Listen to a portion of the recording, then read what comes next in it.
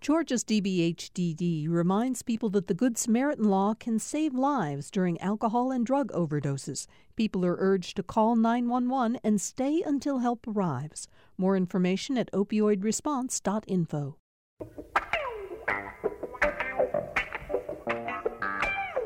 Time for another Political Rewind. I'm Bill Nigut. As always, I'm very glad you're all with us for our show today, April 7th, 2021.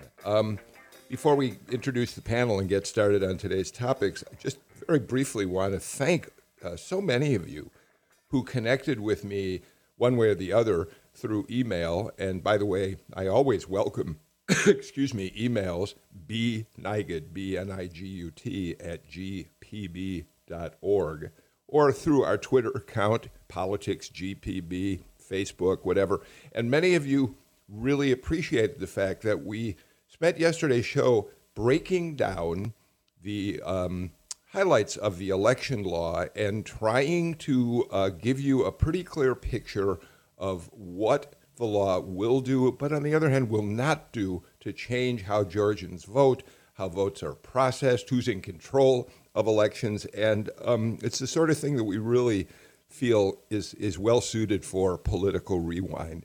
So I'm very grateful to all of you who contacted me to say it helped you understand aspects of the law better. And given that it was a 98-page document, there's no way we could address each and every aspect of the law, but we did our best to break down the major points, and we'll continue to talk about the many aspects of the law in the weeks and months ahead. All that said, the election law continues to be the dominant political story here in Georgia and across the country. And so we're going to start the show talking about it with our panel. I'm very happy that it's Wednesday because it means that my AJC partner on this show is Greg Bluestein, one of the hardest working political reporters I have ever known in my many, many years covering politics. Hey, Greg, how are you? Good morning. How are you? I'm great. We should remind people, because I know they've heard this on the show, you're in the middle of writing your book about the 2020 election. How's that coming? Not 2022 yet. That's next. Yeah. I'm sending in my second section, so about 200 pages overall, into the editor, hopefully tomorrow. Well, congratulations on that. We're excited for you and look forward to the day when it will be published and we'll be able to talk about it on I'll bet you do. Kyle Hayes is back with us today. Kyle, of course, is the man behind Peach Pod, which, if you haven't listened to it yet, it's a terrific podcast about Georgia politics. Kyle grew up in Georgia, went to the University of Georgia, now works for a public policy think tank based out of Washington. But Kyle, you continue to be very involved in looking at Georgia politics. How are you doing? I'm doing good. Yeah, I can't leave Georgia behind, and it's great to be back with y'all. You said before the show and on the air you're starting work on a podcast in which you're going to try to sum up the legislative session and the important things that came out of it, right? Yeah, we waited a little bit for some of the dust to settle on the final issues that got debated, and we're going to talk about some of that news today on your show, and we'll break it down more on Peach Pod later this week.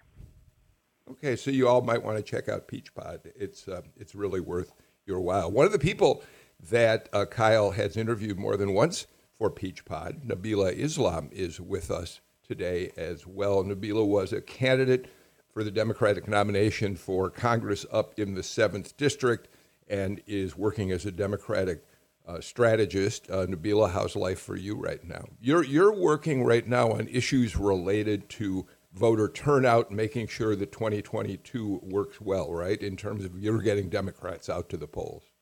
Correct. My organization, Turnout Democrats, will be helping with those efforts. And it's great to be back. I appreciate you having me back on. Sure.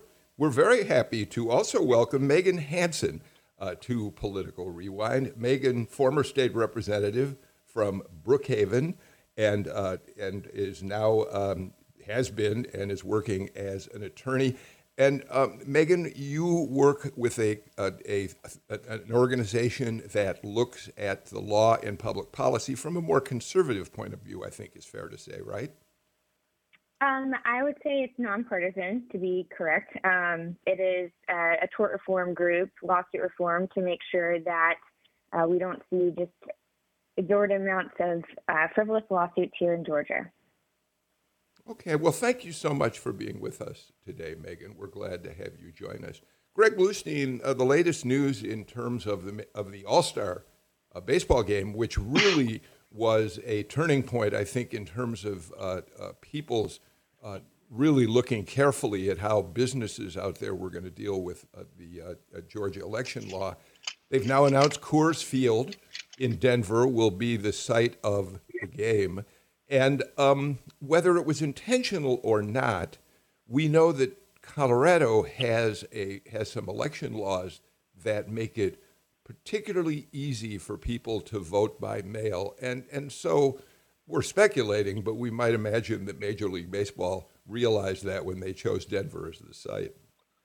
Yeah, that is a good speculation, and there's other reasons too. I mean, Denver had already been in the hunt for an All-Star game, had already prepared plans to recruit an All-Star game next year or the year after. So there was already at least a process in place there. But of course, too, the symbolic switch to a state that has much more expansive mail-in voting regulations, I think was probably a symbolic message as well to Georgia. So I want to go around and ask you all a very basic question. And Kyle, I'll start with you and then go Kyle, Megan, and then Nabila. Kyle, how significant from either, and we're going to talk about the business aspect of the All-Star game being moved, but how significant is this loss to Georgia? Is it important from a business point of view? Is it important more for the optics of this rebuke of the state's election law? How do you view the All-Star game now being played in Denver? I think it's significant from a politically symbolic perspective, and I'm actually seeing a lot of calls back to the North Carolina governor's race in 2016 when they had a bill targeting transgender people in that state. And it brought not only a lot of pushback from businesses, but it brought sports events leaving the state for other places. Baseball, obviously one of, the prized sports possessions of Georgia fans. And it keeps this issue in the news continuously and adds yet another aspect to this criticism about a restrictive voting law. And I'm a little bit unclear why Governor Kemp wants to continue the focus on this issue. Well, we're going to talk about that in the show today, so I'm glad you teed that up. Megan, what's interesting to me about MLB's decision here is they are not exactly looked at as one of the more liberal organizations in professional sports. They've always been relatively conservative and staying out of politics. The PGA has said, Professional Golf Association, we're not moving. We're going to still play our big tournament out at East Lake. So it is interesting that MLB decided to stick its toe in the hot water of this election law. Well, and, interestingly enough, I think Marco Rubio tweeted out the other day that the chairman of the MLB, who is a member at Augusta National, did not pull his membership. So I think this is all about kind of perspective and what the statement is that they're trying to make. I actually have a couple questions for the MLB in that, is there some sort of ulterior motive here? Because not only are Georgia businesses going to lose, $100 million is what the number that's been anticipated and put out there in the public, but that does not include whatever the Braves are going to lose. And I mean, I don't know this, maybe this gets too far into the weeds, but Freddie Freeman's contract is up at the end of this year. Were they anticipating that, or were the Braves anticipating that that extra funds, that extra revenue from the All-Star game to be able to sign one of our top All-Stars? And are we going to be able to do that now in the future? So did this, what I would consider a pretty rash decision by the MLB, did they just affect the future of the Braves for the next, 5 or so years to come? Oh, Oh, Nabila, Megan, clearly a Braves fan. We just got insight about her understanding of the Braves. Nabila? I think it's unfortunate that Georgia loses any economic activity, but I understand why the MLB made this decision, and honestly, the Republicans brought it upon themselves. I mean, backlash was to be expected. I mean, and you can look back on history and what happened in North Carolina, as Kyle brought up with the bathroom bill. A lot of folks did boycott the state, and so I think we're probably going to see more businesses. I'm anticipating more businesses possibly boycotting this bill and by not doing business there, and I think it's because of the Republican leadership in signing this bill into law. So, Greg, we talked about this on the show the other day, but it's worth bringing up again today. One of the reasons that I think MLB felt it was in a tough spot here is this was the game in which they were going to honor Hank Aaron, a longtime advocate of civil rights, racial justice, and so I think maybe that added layer had some impact on their thinking about this. Yes. It did, which is another reason why I think some people thought it would go to Milwaukee, because Hank Aaron played in Milwaukee for about as long as he played in Atlanta, if not longer. But you're right. There's a symbolic level to this. Also, there was an enormous national pressure on this event because everyone knew the Masters was not going to pull out of Georgia so close to the event, and also the PGA has a long record of kind of staying out of these political debates, whereas MLB's 30 billionaire owners, who are mostly Republican, by the way, didn't really get a say in this. It was the MLB commissioner look back just a few days before the decision, President Biden even opined on it and said baseball should consider moving. You had African-American and star players saying on the record that MLB should consider moving the All-Star game. And you had the head executive of the Players Union kind of opening the debate on this by saying that he was open to moving the All-Star game. So there's a lot of pressure, not just from national political figures, but internally, that I think the MLB commissioner had to deal with. So, Greg, Kyle raised a good question, and while the ball's in your court, let me start with you on this. Governor Kemp, like, by the way, Mitch McConnell in the U.S. Senate, have decided that they're more than willing to go to war with Major League Baseball, with Delta Airlines, with the Coca-Cola Company, with UPS, with all of the businesses that have criticized in no uncertain terms this Georgia election law. And I thought Kyle asked a good question. What's in it for Governor Kemp to wage this battle? He was really harsh in the news conference that he gave last Saturday morning, I think, in condemning the companies and MLB for taking the actions they did. Yeah, what's in it for Governor Kemp is a chance to rally the Republican base at a moment where he needs to rally the Republican base.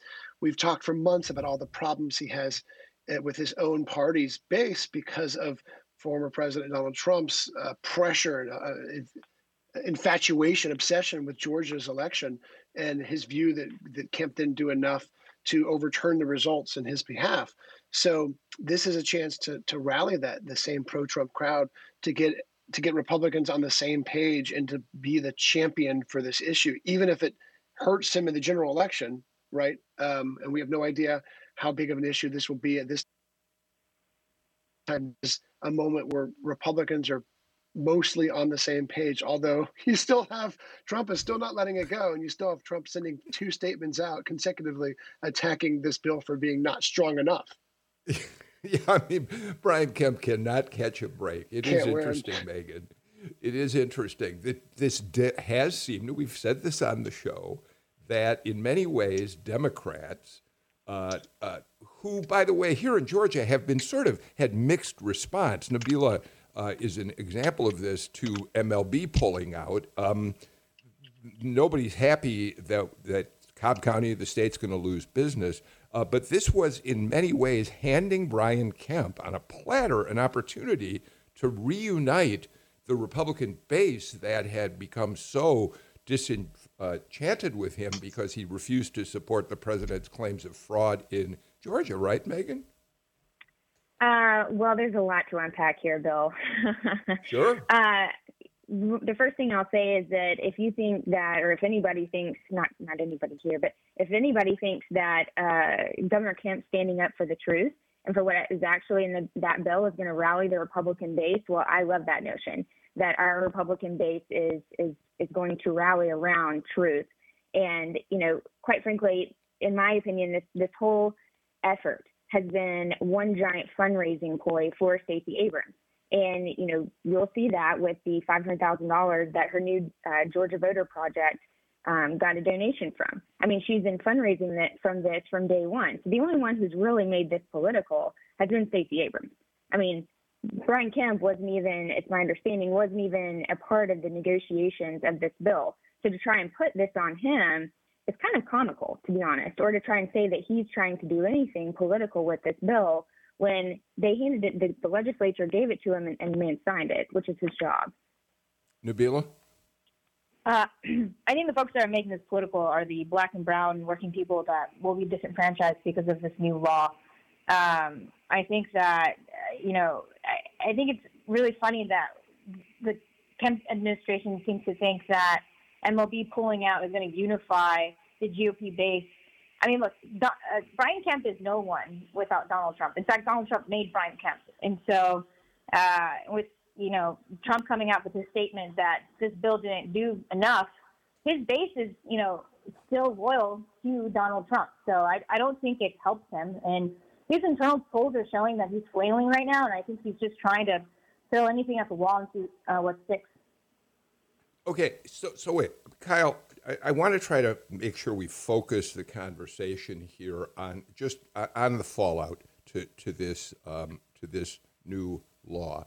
And while Megan says that she thinks that Governor Kemp would not use the anger that MLB, that some businesses have expressed over the law for political purposes, whether he does it intentionally or not, it did hand Republicans an opportunity to unite. And instead, just let me read it, Donald Trump statement, Georgia's election reform law is far too weak and soft to ensure real ballot integrity. Governor Brian Kemp and Georgia Secretary of State should have eliminated no excuse widespread mass mail-in voting, gotten rid of the dangerous unsecure drop boxes, and he goes on and on. He says Kemp also caved to the radical left wing's woke mob who threatened to call him racist if he got rid of weekend voting. Well, he kept it, and they still call him racist. Kyle, this does not suggest that Republicans are united in how they're dealing with all that's going on around this law. Well, and to me, it raises my skepticism of the continued focus on this issue and his communications efforts. Bill, you mentioned that he did that Saturday press conference. He also did a media blitz, largely targeted at a bunch of conservative media outlets, Fox News, The Blaze, Newsmax, Eric Erickson. And to me, there's an opportunity cost here of continuing to focus on this issue when you may not be able to please former President Trump and his backers. You're going to keep progressives and Democrats engaged in opposition to this law, and you lose the opportunity to talk about some of the things that I would think probably Speaker Ralston would prefer Republicans talk about, like reforming citizens' arrest or using federal money to fund teacher bonuses, part of this teacher pay thing Governor Kemp consistently talks about, increasing adoption credits. When you hear Speaker Ralston talk about the success of Republicans in the state, he's often focusing on issues like those. But the oxygen is completely taken out of the room when you're focused on this very polarizing voting bill. And I think that's to Kemp's political detriment. Look, the governor seems to be spoiling for this fight. This is something that, look, his most immediate concern is the primary next year.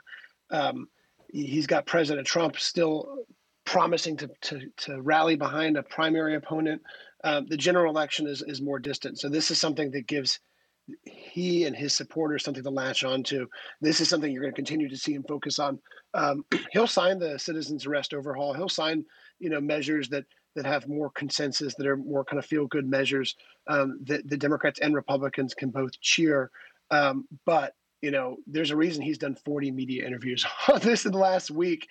This is because this is his moment right now. He's trying to maximize it. He's trying to wall off any sort of attempt at a Republican primary challenge, because there's names out there. Vernon Jones is one of them. Burt Jones is another.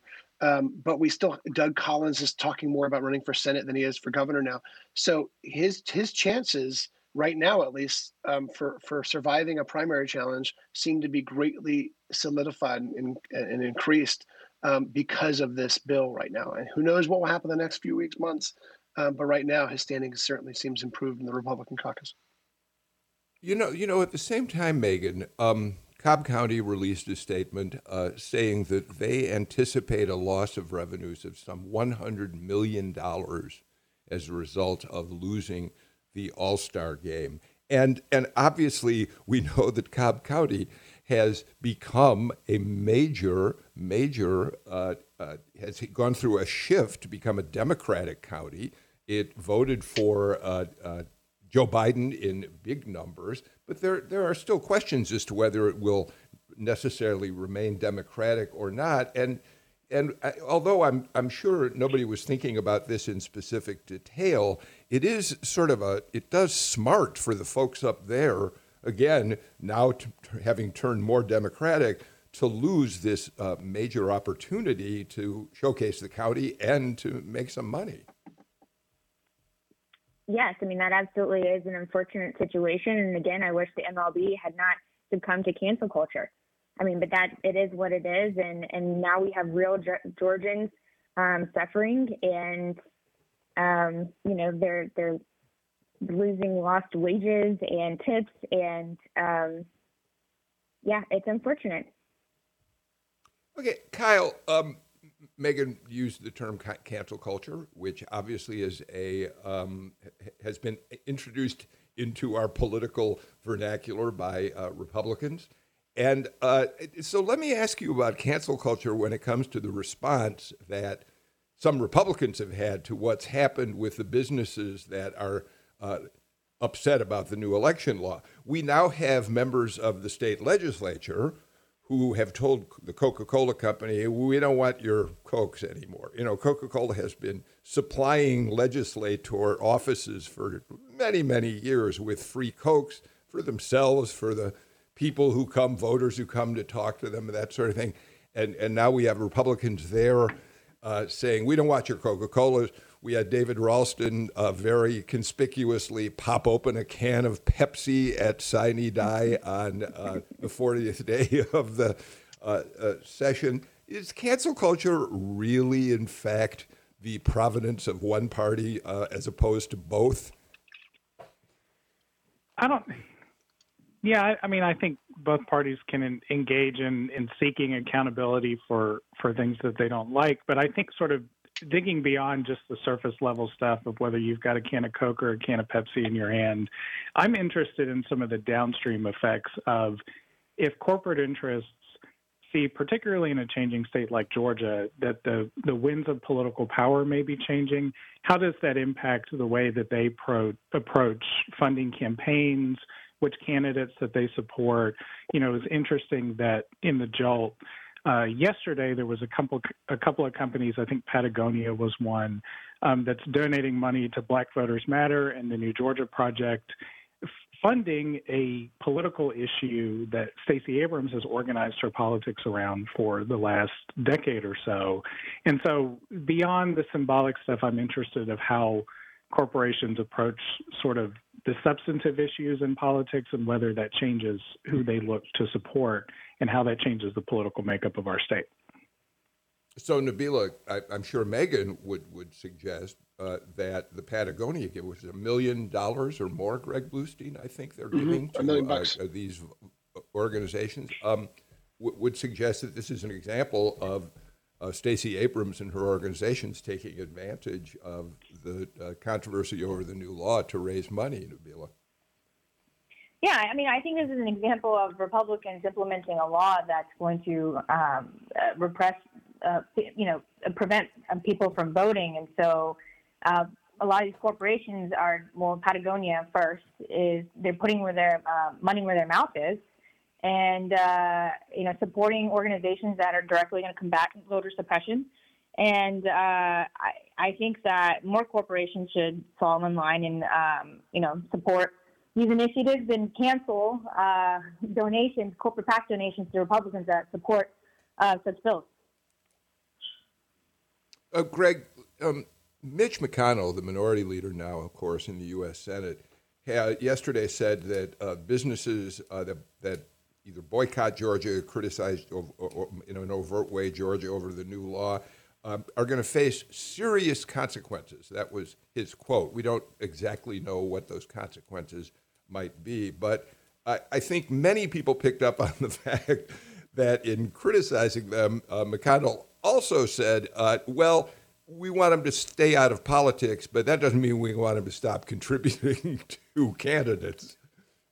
Yeah, it smacked of hypocrisy, especially with his stance on Citizens United. But look, we already know in Georgia what a sample of that backlash would be, because the Georgia House, right before the final gavel on Sine Die, passed an effort to rescind a lucrative tax break for Delta. It didn't end up passing in the Senate, so it didn't become law. But the leaders, legislative leaders I talked to, say that they also, just like Brian Kemp, just like Governor Kemp, felt blindsided by Delta in particular, and it seems like Delta will be losing its seat at the table because, you got to remember, these giant companies, they might not opine on every big issue, but they have a seat at the policy discussion about taxes, about infrastructure projects, about major Georgia programs. And it just seems like in the direct aftermath that Delta and Koch will be losing that seat at the table in Georgia. Megan? I mean, to be honest, I highly doubt that that's the case. But I mean, all of this goes back to the inordinate amount of pressure that Stacey Abrams and the Democrats are putting on these companies based on the lies that are being kind of amplified everywhere from MSNBC. Wait, I want to interrupt you. I'm sorry. I need to interrupt you because that's a strong statement. Help us understand what you believe to be a lies about the Georgia election law. That's really an important thing to look at. Sure. The mantra, well, first off, the talking points never changed when the bill did change. The talking points were basically the same, that it was restrictive, overly restrictive for ballot access. It was going to limit the hours that voters would be able to go and cast their ballots, that it was going to be from 7 to 5. Well, it was, it is 7 to 7, just as it is now. The talking points from the liberals never seem to change despite the fact that the bill actually did change, and it did become, increased amount of time to do early voting, and it actually legalized the fact that there were ballot boxes, whereas before that was not actually in the law. So it in my opinion, has increased access to the ballot, not decreased access to the ballot. And I, quite frankly, never hear specifics where it has decreased access to the ballot. I just continue to hear this is an oppressive bill, and people can't have water in line, which, I mean, we can talk about that too. I don't want to relitigate the show that we did yesterday. I do want to respond, and Greg, maybe you'll help me here. In fact, the early voting, I think it's early voting, or maybe it's just runoff voting. You'll correct me, Greg. In fact, the new law does say that polling places can be open from 7 until 5, but at the discretion of a given county, they can extend those hours beyond the normal, or actually it says 9 to 5, the workday. It says 9 to 5. But that a given county can extend. So the law does allow for a county that wants to shorten the amount of time that a person can vote. I just want to make sure that we're talking about what the law actually does. But I would certainly say, Megan, you make a point when you say things like no excuse absentee voting, great, pulled out of the bill. And some people have continued to condemn the legislation because they think perhaps it's still in there or that it underlay what the motives were of the people. But there are things about the bill that I think we do have to talk about in terms of where it does and doesn't restrict voting. Greg? And we got to get to it. Yeah, Greg. Yeah, and real quick, this is what Lieutenant Governor Jeff Duncan says about when he says Republicans fell into the trap on this, because when the Georgia Senate passed a much more even more restrictive election law that would have severely limited who could vote by mail and restricted some weekend voting, that has been conflated in the minds of many with what this bill does, and there's still a number of restrictions. Period, point blank, but it does not go as far as that earlier version did. All right. I know, Nabila, you want to weigh in, but I'm so late for break. Let me get to it. We'll come back with more on Political Rewind.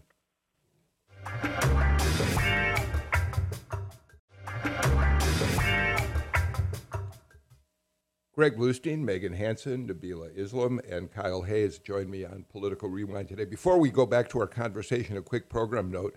I'm really looking forward to our show tomorrow. We're going to be talking with Heather McGhee. Heather McGhee is the chair of Color of Change. She worked for many years at Demos, looking at racial justice through the lens of the economy. So she's an expert on the economy, and she's now written a new book called The Sum of Us, in which she argues that the way we really need to address racism is not by how, in fact, it may disadvantage people of color, but how, in fact, virtually every racist policy or action, in fact, affects everyone, white people as well as black people. So Heather McGhee and Dr. Andra Gillespie will join me for that conversation, so I hope you'll be with us. Nabila, I want to move on, but I want to give you a chance because you didn't get to respond to a bunch of what was said during that last segment.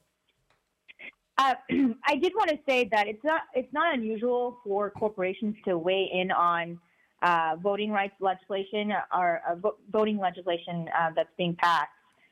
If we look back to, I wanted to bring up an example in 2006 when President Bush was renewing the Voting Rights Act, and we had some Southern senators that were opposing, corporations like Coca-Cola, Walmart, Pfizer, Walt Disney, they weighed in. So it's not unusual for corporations to say something. And so I think what's happening now is, in line with what's happened in the past. Also, to touch base on what was just said previously about, that there are lies around the new law that will suppress votes for Black and brown and working people. I mean, this legislation was built on the lies that Donald Trump said that there was rampant fraud, but we found nothing in the Senate runoff. We found nothing in the general election. Why is this legislation needed now? When it came to absentee voting, it's now required that you need a driver's license number, and if you don't include it, you risk getting your ballot rejected. Why are we preventing counties or different organizations from mailing out absentee ballot forms? I mean, we're banning counties. If another pandemic happens, we have banned counties from actually mailing out absentee ballot request forms to voters. Why is that happening? I mean, there's many things in this bill that is just ridiculous. Can I just add one? Yeah, go ahead, Megan. I just want to say one thing. The beauty of this bill is that it makes what each counties do uniform. DeKalb County may be able to afford something different from Dougherty County. It's not fair that DeKalb County could mail out ballots, whereas another county can't afford to do that. So we have to make sure that every voter has access, the same access as other voters in other counties. Okay, I would have. Okay, I'll tell you what. I really, as I said, we have spent an enormous amount of time on this show breaking down this bill, and we've heard from Republicans and Democrats their varying points of view. I thought yesterday we tried our best to sort of say, here's what is reality as opposed to the various spins about the bill. And I really would rather not we spend the rest of the show doing that if you'll all go with me on that today. Because, Kyle, I want to go back to something you said that I thought was incredibly important.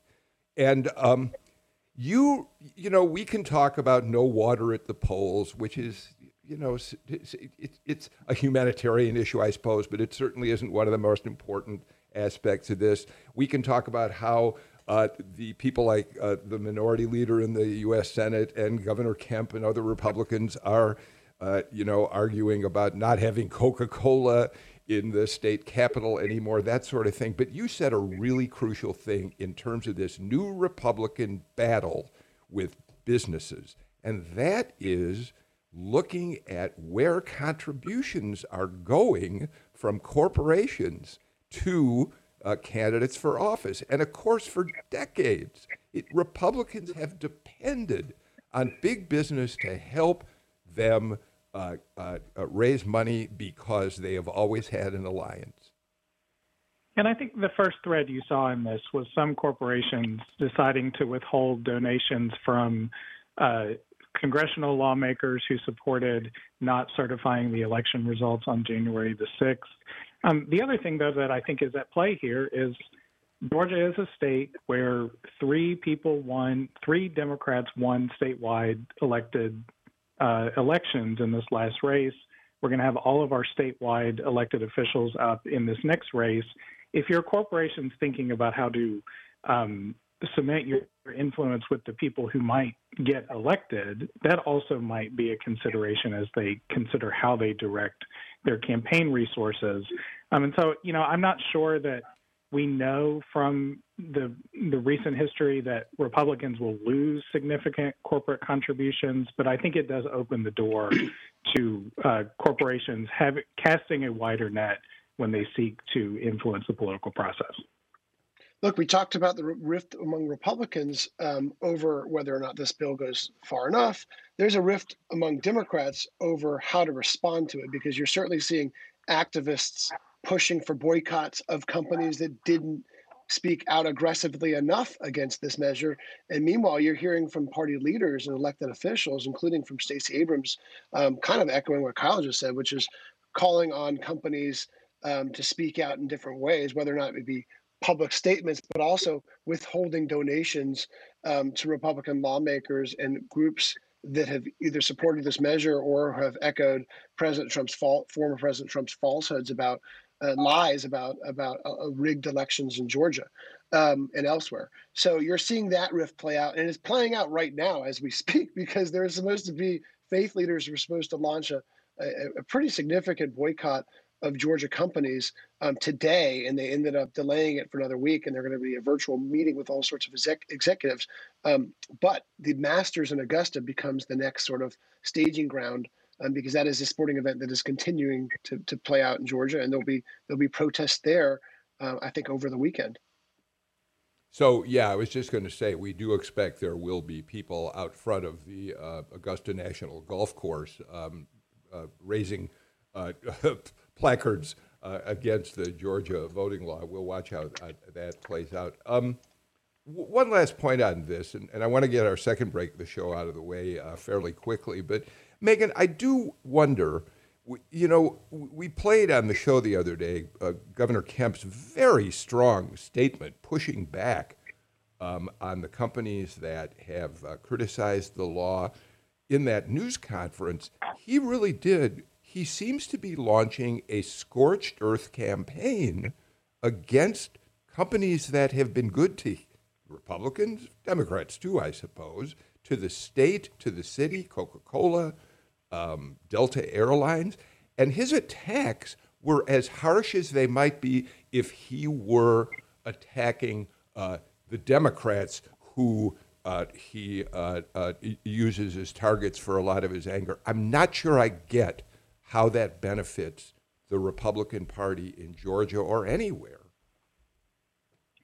Listen, Governor Kemp is standing up for what he believes is the truth. He believes that the bill is a good bill, that it is taking the right measures, that it is expanding voter access, and he is doing what he thinks is right. And we will see how that plays out. I see lots of positive responses from Republicans of all across the spectrum on my social media, and so he's doing what he thinks is right. So, Kyle, what's your thought on that? On whether this is the right move? And whether the scorched earth sort of attack on business by a Republican leader in the state, what's the point? I mean, I come back to the opportunity cost, that you're not talking about other issues that have more broad agreement, and that in general, you may find in the polling that voters who are more moderate, that may only lean conservative or lean liberal, like the business-friendly approach to policies that we've had in this state, and the stability, the governing stability that's been in place across two parties since the 1990s and through the 2000s. And we have had a different kind of politics here than in a state like Kansas or a state like North Carolina, where conservative activists have driven more aggressive grassroots-focused politics in those states, and there's been backlashes from the electorates there. It's just going to be interesting to see how the electorate reacts here in our state. Megan, I'm sorry, Nabila, let me give you the last word before I take a break. You can't take, the Republican Party can't take money from corporations and say it's speech, and then complain when those same companies are exercising their free speech. So he's trying to cancel these corporations, these companies from speaking out, and I think it's not going to do them any good. And in their case, don't bite the hand that feeds you. All right, let's take our final break of the show and come back with more on. Thanks for listening to Political Rewind. If you like this show, you'll also like Georgia Today. It's a daily podcast from GPB News, bringing you compelling stories and in-depth reporting that you won't hear anywhere else. Join me, Peter Biello, for this quick and convenient way to get the best of GPB News' extensive coverage of the topics that matter to you, delivered directly to your device every weekday afternoon.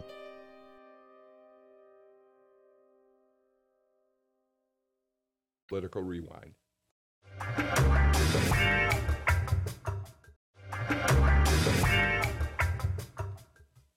Hey, Greg Bluestein, there's an interesting issue that has got President Biden a little bit behind the eight ball as it relates to Georgia. And it's not one that's gotten an enormous amount of attention, but it is an interesting story about business, politics, and how we deal with the businesses that want to come into the state of Georgia. So very quickly, the South Korean company SK Innovations, which makes advanced batteries for electric vehicles, wants to build a $6 billion plant in Georgia.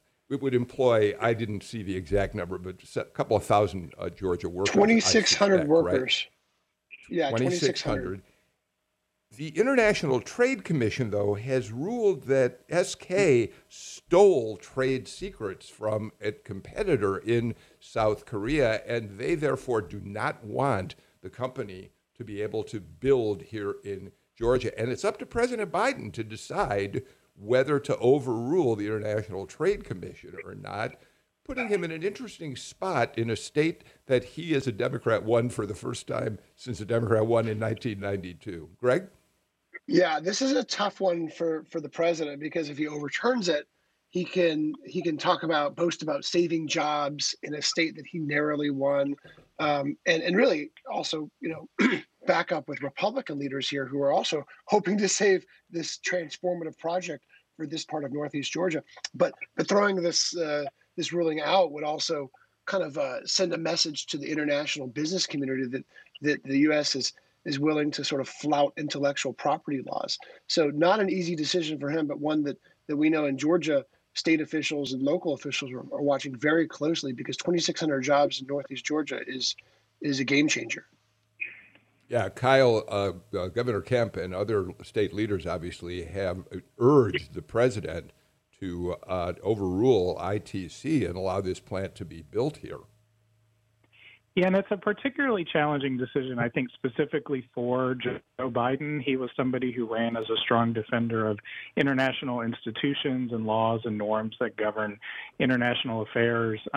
But I do kind of think that those concerns are going to fall by the wayside when it comes not only to saving jobs in a swing state, but also to jumpstarting American investments in engineering electric batteries that are going to be important for transitioning the U.S. auto fleet away from gas engines as a part of the fight against climate change. Nabila? I think, I think we've been so used to how the Donald Trump administration would do politics, where if you're a red state, you would get certain benefits, and if you're a blue state, you would get some things were taken away from you. I don't think that we should make this into a political game. I think, I trust the administration to talk to the experts. But, you shouldn't be making decisions based on what's going to be best for you in an election. You should do what's best for the American people. So I wonder about that way of framing it, Megan. I mean, after all, this is an issue of jobs on one hand and the protection of intellectual property on the other. So it really is a tough decision that I'm not sure I would quite agree with Nabila's characterization of it. Well, actually, I was going to compliment Nabila, and she's 100% right. This should not be a political game. In fact, this is one example of where President Trump's America First policies benefited all Americans. This should be an absolute no-brainer. This is a $2.6 billion plant here in Georgia with 2,600 jobs. And it's until the ITC wants to systematically enforce these trademark issues to all countries like China, then why would the United States be the only one who has to adhere to these international standards? Okay, but Nabila, as Kyle pointed out, President Biden, in a direct rebuke of Donald Trump's administration, has said repeatedly he would honor international treaties. He believed the United States need to be part of a global economy, a global society. And so this does sort of put him in a difficult position, Nabila. I see the way that you're explaining it. Yes, I can see that. If he made a decision based on, electoral wins, then okay, I can see him having this weigh on him. But again, I think he should have integrity to what he said, and then just rely on the experts of his team to guide him on what's the best course. Okay, we'll watch how that plays out. I did want to give it a little time because it's been a pretty big issue for the people in the Northeast Georgia who want this plant up there. Greg, with the little time we have remaining, Georgia congressional Democrats are now urging President Biden to permanently do away with the Medicaid waiver that Governor Kemp got from the Trump administration, which would essentially put a work or service requirement in place for Medicaid. It would expand the number of people eligible for Medicaid by a very small number, 50,000 or so. But the Biden administration has put it on hold, and now the congressional Democrats are saying, don't bring it back. Greg? Yeah, remember, this is the waiver that the Trump administration approved in November of last year. So right before his term expired, it got approval. It was almost immediately put indefinitely on hold. And what congressional Democrats say is, look, in part of the stimulus relief plan that passed was also a $1 billion plus sweetener. I think it was $2 billion overall that was put in there to encourage Georgia and other states that have not yet expanded Medicaid to pay the entire price of that expansion for the first few years. So they're encouraging Georgia to go ahead with it. We saw a vote in the House, it's sort of a test vote on expanding Medicaid, and of course failed along party lines. So there's still some deep opposition among Republicans, but you're still seeing a slight increase, a slight momentum for Republicans who say, it's time to at least address this issue and get the cost savings overall that at least the supporters think that they're going to get by expanding Medicaid. Megan, there are few issues upon which Republicans have found that kind of a hill to die on here in Georgia that are more significant to them, I think, than not expanding Medicaid to all Georgians. Their argument being, in the long run, while the feds are paying for it now, in the long run, we'd end up having to pick up the bill, and it's just too much money. Yeah? Listen, the merits of Medicaid expansion aside, what is the bigger issue to me is that this is just another example of big government and federal overreach into Georgia, telling Georgia what we can and can't do and how we want to do it. And I mean, it started with H.R. 1, with the sweeping federal legislation election overhaul. Then it continued with the COVID relief bill when the federal government told Georgia that we could not pass along tax relief to our citizens. And now we have the federal government telling Georgia that we're going to have to potentially expand Medicaid. I mean, This is just Okay. Continued overreach. Okay, I do. We're down to about the last 2 minutes. I do want to point out that the feds have said that Georgia, in fact, can go ahead with their tax relief plan, which is one of the reasons that it came out of the legislature. But it's true that the COVID relief bill was putting restrictions in place for states around the country on tax breaks. Nabila, I'm going to give you. We're really short on time, but I want to give you just a second on this. Sure. I think we should just stop playing politics with people's lives and give everyone health care. Health care is a human right. And right now, Georgians are currently dying and not seeking care because they can't afford care. I think that's the real tragedy here, and that we should go ahead and expand Medicaid. Kemp's current plan literally costs more and covers less people. It makes no sense. We need to just go ahead and take advantage of what's being given to us and expand Medicaid, which would cover about 500,000 Georgians. All right. Nabila, you get the last word on today's Political Rewind. Greg Bluestein, thank you for being with me. Nabila Islam, Megan Hansen, and Kyle Hayes. One quick note I want to mention. You are, on average, the youngest panel that we have had on this show, I think, ever. And we love that. We love hearing voices of younger Georgians, Georgia leaders talking about politics. So thank you very much for being part of the show. We're back tomorrow with Heather McGhee of Color of Change, her book, The Sum of Us, How Racism Really Hurts All of Us in the Long Run, economically as well as socially. Until then, I'm Bill Nigut. Take care, stay healthy, of course, continue wearing your mask, and get a vaccine for COVID if you haven't done it so far. Take care, everybody.